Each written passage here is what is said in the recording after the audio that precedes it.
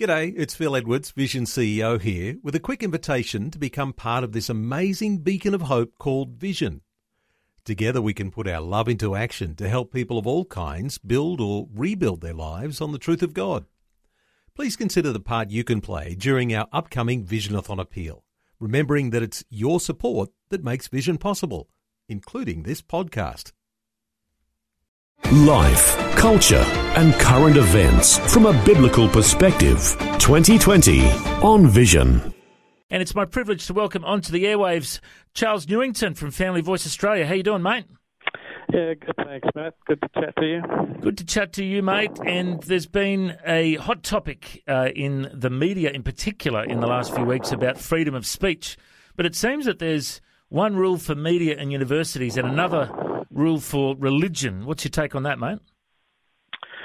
Yes, well, I was just reading an article by Simon Benson, who was talking about the new Chancellor for Macquarie University, Martin Parkinson, who comes from government bureaucracy. He's a senior bureaucrat. Hey, Charles, could I just jump in there, mate, for a sec? Can you hear me, Charles? Yes. Yeah, the phone line's actually just a bit scratchy there, mate. I'm not sure if you're on loudspeaker or... I'm on. Let me try this. Yep. This always happens with phones. Is that better? Oh, mate, much better. Fantastic. Okay. Go ahead. Simon Benson, you were mentioning. Yeah, Simon Parkinson. Yeah, well, Simon Benson's the journalist, and he was writing about the new Chancellor for Macquarie University, who, in his sort of opening conversation with the media, he talks about how he's concerned about the stifling of genuine debate on issues like climate change. And he recognises that there's a serious risk to the broader community if we're not able to talk freely about something like climate change. If the continued sort of siloed, what he calls shouting, the shoutiness continues, then actually society loses out on the benefit of thorough research and the quest for truth on critical issues like this or some of the other social issues.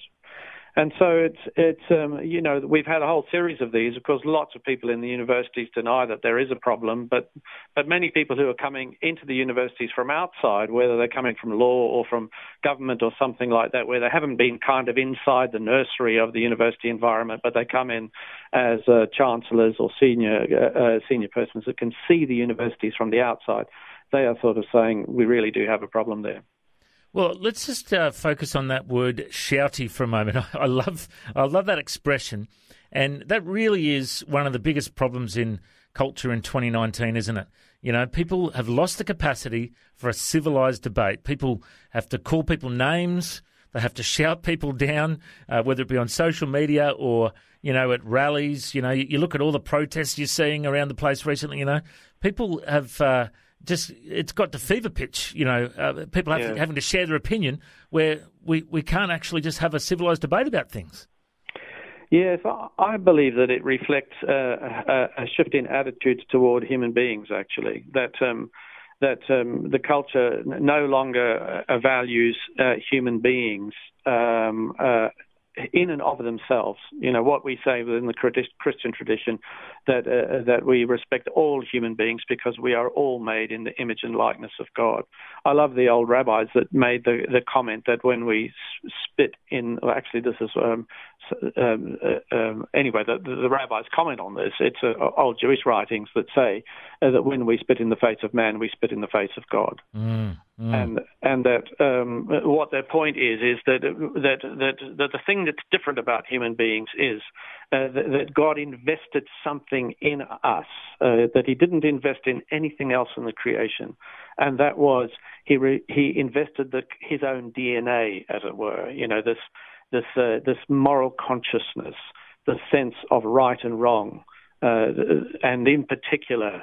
The sense of right and wrong when we're dealing with the actual humanity and life of human beings. And that is the thing that defines us at the very core of our being. And when we start to shout at each other, what we're doing is we're actually saying that we have lost sight of the dignity that we all share as creatures in the image of God. Now, let's just turn our focus on this recent push by the mainstream media They've been very concerned that the government is creating a culture of secrecy around national security and other issues. And there's been the AFP raids on journalists that have been the touchstone for this matter. I remember just seeing recently every major newspaper had their front pages blacked out. Exactly, yeah. All the media had interviews about it. There's ads on the television networks about it. It's a big deal. Is it something that we need to be speaking up about? What are your thoughts on it? I think the media has got an important role in holding government accountable. However, we mustn't be naive about the political intentions of the media. It's not as if the media are apolitical. This is the thing. I think that it's unfortunate the media don't declare their political bias, but I think we're smart enough to know that there is one. Yes. Or several. and the thing about that, however, is that government has this complex balance point between, on the one hand, for national security issues, protecting some information, and on the other hand, the tendency to perhaps include too much in that bag of secrecy. So I think this point is it's important that we have this kind of debate. It's part of a free society, that the media has the freedom to challenge government. And the fact is that the media represent citizenry. They represent civil society when they do that. They're speaking for you and for me. We may not like it in some way, but in other words, we all do care about the proper balance between what should be kept secret and what should be accessible. And so let the process roll and let the balance be moved to a fresh place of where it should be. And it's a very important point that you raised, that a majority of the media is very biased, and journalists these days are not just reporters. They're very much torchbearers for their political ideology, whichever way they, Of course, we've got the right-wing media and the left-wing media, and there's a whole bunch in between. Actually, not that much in between anymore from what I think about. But or at the extremes. Well, it's interesting that people are being pushed to the margins of either the right or the left these days. There's not that many centrist focused media. Actually heard Mandy Warby talking about this on Night Vision the other night, a fascinating discussion, But I actually think it's interesting that they're standing up for their rights for free speech, but you don't hear them championing, freedom of religious speech much, do you? No. Yes, it's once again, it's a form of self-interest, isn't it? That if they're not religious, they don't care. And I think that it's important for us in a situation like this to help people to remember that the notion of free speech originated in the Christian faith, in the sense that the Christian faith championed it. Perhaps we might not like the thought that we coined the phrase, that we made the thing up. But nevertheless, the thing is that actually the Christian faith. One of the great things about the Christian faith is that the God and Creator of the universe is the great free spirit, and it's in His DNA, and it's because we share His DNA that we have this great hunger for freedom, that we place such a high value on it, and Jesus came to make that very clear. But he makes it clear that freedom is cultivated through the truth, and that he's not just talking about what we might think of as the religious or spiritual truth, but he's talking about the truth in its greatest and widest sense. That science is never helped when the scientific truth is being suppressed. Or politics has never helped when the political truth is being suppressed, and that it's always the role of people of good faith to be the kind of curators of this principle of making sure that truth is out, because it will out. And there will be always parties in society that will want to suppress the truth, and because of course the truth is dangerous. The truth if you're on the wrong side of it, it can be dangerous for you. So, the Christian faith in Jesus Himself says, you will know the truth, and the truth will set you free. It sets you free from the bigotry, set you free from the self-interest, from the misconceptions, from the assumptions that are so dangerous to human relationships and to society together in the world. And I think about the writings of Paul on this subject in the epistles. He said that we are free in order that we may exercise that freedom for the greater good, rather than being slaves to our own self-interest. Isn't that right? Yes, that's right. That's what truth is about and what freedom is about.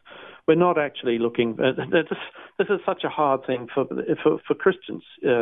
Even is that very often when they think about becoming a Christian, they're unconsciously acting in self-interest because they're afraid of what might happen to them when they die.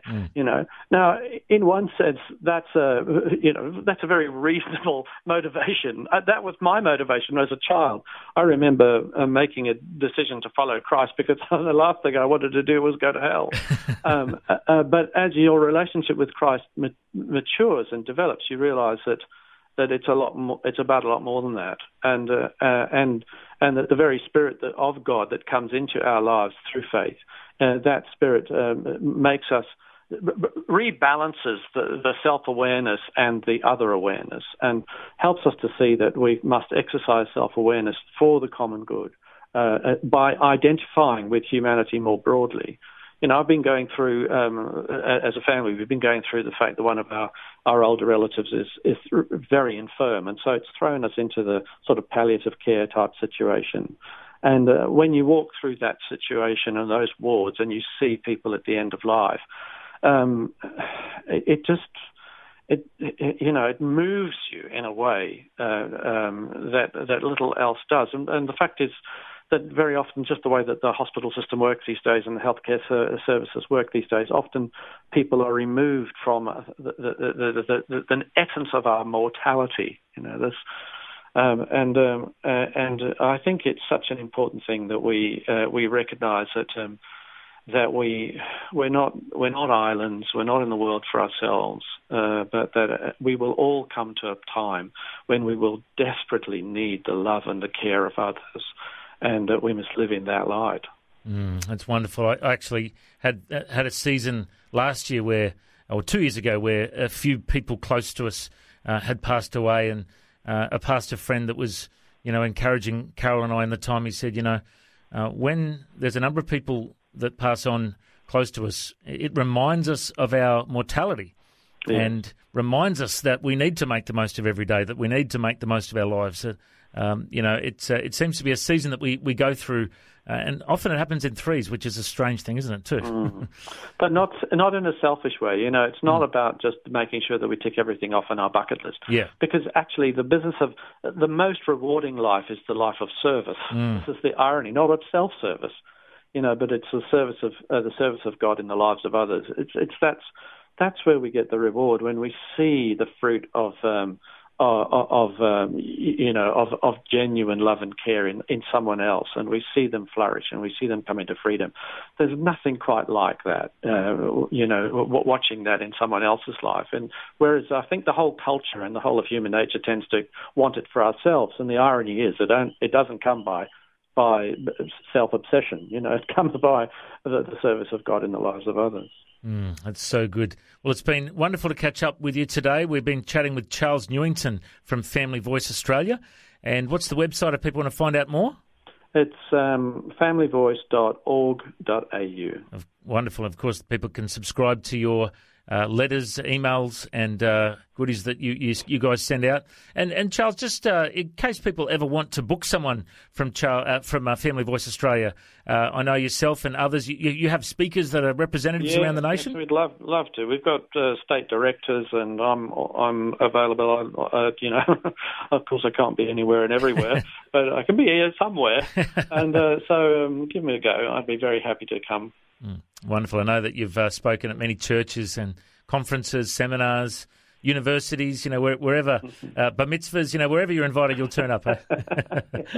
Wonderful. Once again, the website is familyvoice.org.au. Thank you so much, Charles. God bless. Okay, bless you, pal. Bye-bye. Thanks for taking time to listen to this audio on demand from Vision Christian Media. To find out more about us, go to vision.org.au.